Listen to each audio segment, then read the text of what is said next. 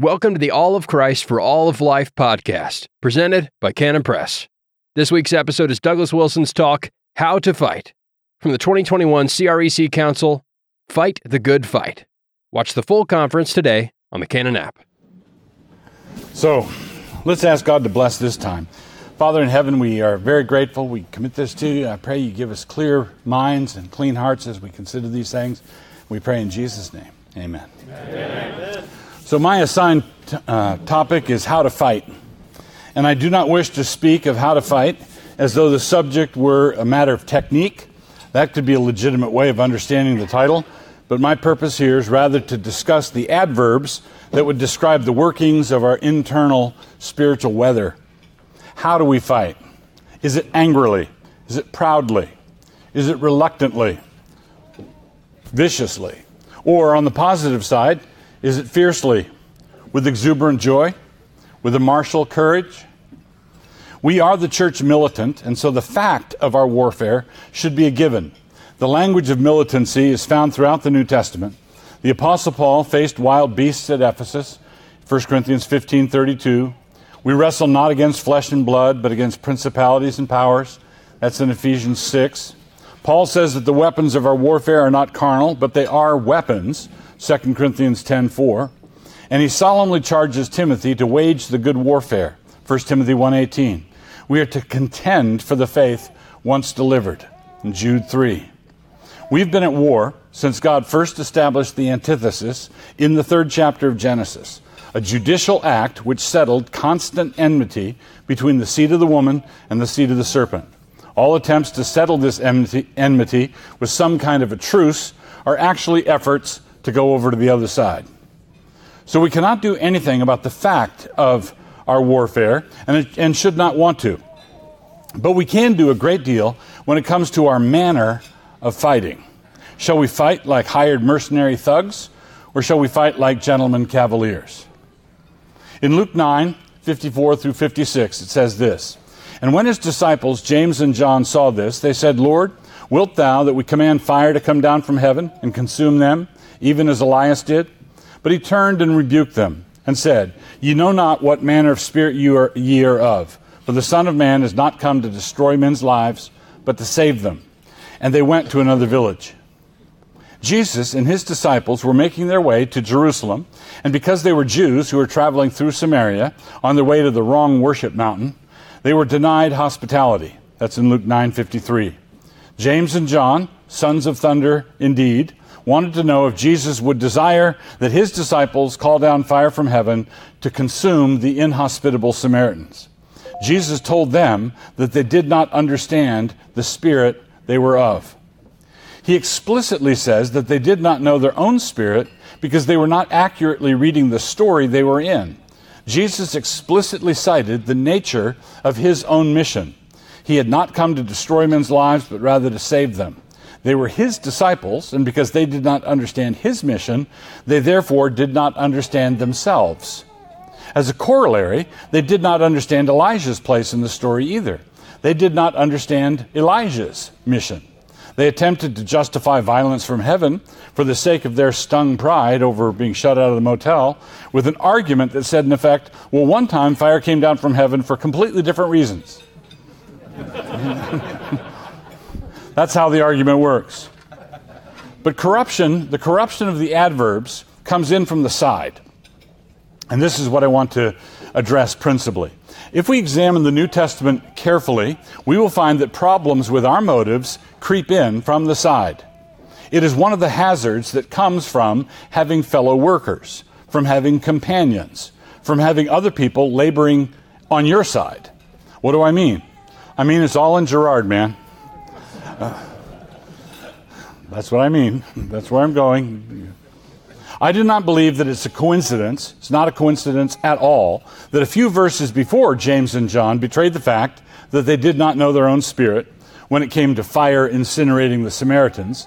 A different sort of cluelessness had erupted just a few verses up. This is what it says back up in verse 46. Then there arose a reasoning among them, which of them should be the greatest? All right? Which of them should be the greatest? Then just a few verses down, do you want us to burn the bad guys? Luke 9:46. Those who wanted to smite the Samaritans had just been throwing elbows at their fellow disciples only a short time before. The issue is rivalry, envy, ambition. If you want to isolate and find a carnal spirit when it comes to fighting the enemies of God, one of the best things to do is glance to your left and right at your companions and then to check your heart. How often this issue comes up in the New Testament. The ecclesiastical guardians of the Torah should have been the welcoming committee for the Messiah. And instead, they turned him over to the Romans for crucifixion, and they did so because they were moved by envy. Matthew 27:18, Mark 15:10. It was the brothers of Joseph who sold him into Egypt, and they did it out of envy. Acts 7:9. At Pisidian Antioch, when Paul and Barnabas drew a huge crowd, the Jewish leaders were moved into opposition by their envy. Acts 13:45. It's important to note that the apostolic doctrine the week before didn't do that. It was the enthusiastic response to the doctrine that did that. And then the same thing happened in Thessalonica, Acts 17:5. Paul comments on those preachers that he knew about who were preaching as a means of causing extra trouble for Paul. Philippians 1:18. One of the things he had to deal with was upstart rivals within the church, like Hymenaeus and Philetus, who were New Testament versions of Dathan, Abiram, and Korah, saying that, quote, all the congregation are holy. Paul quotes from Numbers 16:5 in dealing with them. The Lord knoweth them that are his. That's what Moses says in the rebellion, and Paul says the same thing dealing with his opponents.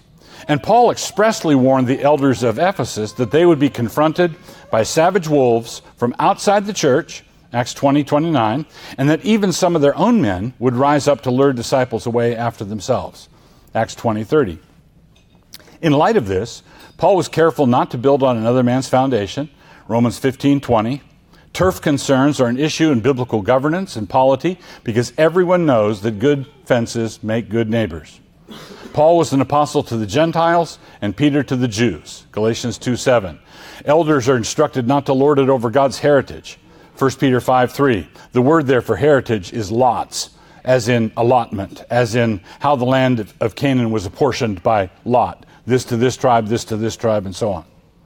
Now what this means is that if we want to learn how to fight the forces of wickedness properly out there, we must begin by mortifying our own internal rivalries, our secret envious promptings, our inveterate tendency to want to compare.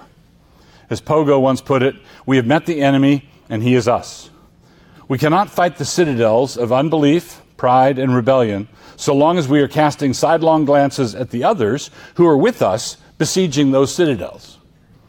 This particular wormhole, and it's a wormhole, pulls on all of us.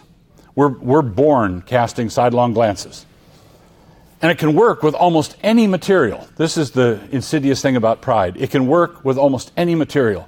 Suppose I were sitting out there with you all, and suppose the speaker was waxing eloquent on this very theme, and he quoted that great line of Whitfield's, which was, "Let the name of Whitefield perish." And let us say that he expanded on it, applying that truth forcefully to all the faithful vineyard workers of the CREC. Suppose he said something like, "Let the name of Lightheart perish. Let the name of Brito wither. Let the name of Wilkins die the death." How long do you think it would be before the devil whispered something to me? I wonder if he's going to mention my name as being among the names that must perish.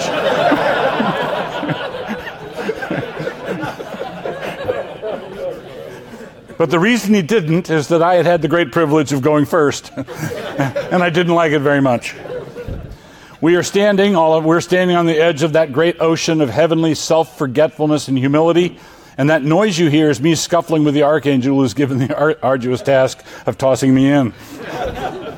We wouldn't mind saying something like what Whitefield said, so long as it was remembered and quoted.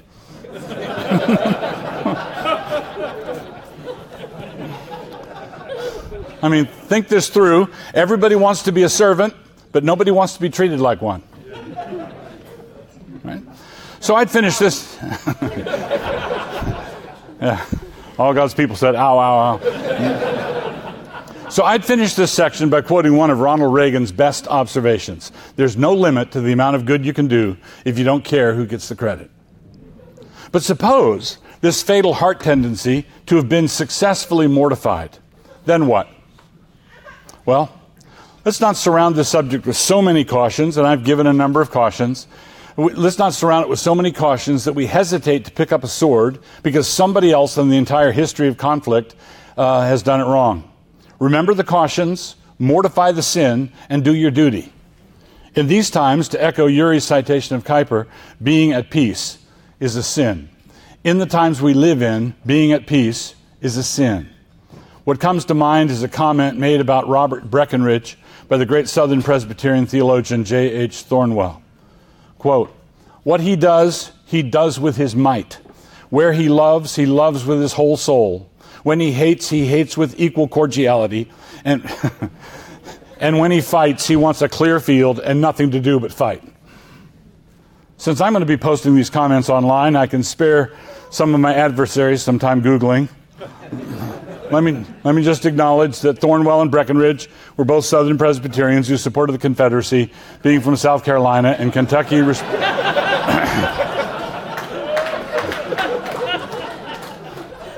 And Kentucky, respectively. And Thornwell being from South Carolina, saying something like that makes him a liberal. And I would like to top off this free information by saying that I don't feel any twinge in my conscience about referring to either one. We live in perilous times. Let Isaiah describe us. This is from Isaiah 60, verse 12. "For the nation and kingdom that will not serve thee shall perish. Yea, those nations shall be utterly wasted." For the nation and kingdom that will not serve thee shall perish. That's us. Yea, those nations shall be utterly wasted. And so who around here wants a clear field and nothing to do but fight? If you can look at what's happening in the world around us today and you are not hunting around in your spiritual armory, then there is something profoundly wrong with you. I'm speaking metaphorically, of course, but these are times which call for spiritual claymores, kilts, bagpipes, and faces painted blue. But a quick review of Scottish history will also inform us that the sidelong glance was not exactly unknown there, where treachery was an art form. But if the Spirit is truly with us, there will be none of that in our hearts. One of the best things my father ever taught me is the truth that there's a deeper right than being right. This is always true in every situation, but let us not abuse such a glorious truth. We abuse it when, in the name of pursuing that quote-unquote deeper right, we neglect our plain responsibilities. We can fulfill our surface responsibilities and neglect the heart issues, which is what I've been addressing. But if we address the heart issues, not only will we be in the fight that everyone can see, but we will be formidable there. The conflict is a given. The conflict is not anything you can erase. You can go over to the other side, or you can fight faithfully. The conflict is a given. As Trotsky once put it, you may not be interested in war, but war is interested in you. Like it or not, you are in this conflict. Like it or not, you are in the midst of a hot war. Like it or not, the fact that you're Christian pastors means that you are right in the middle of everything. So check your hearts, then check all your gear, then into the fray. Father in heaven, we commit all this to you. In Jesus' name, and amen. Amen.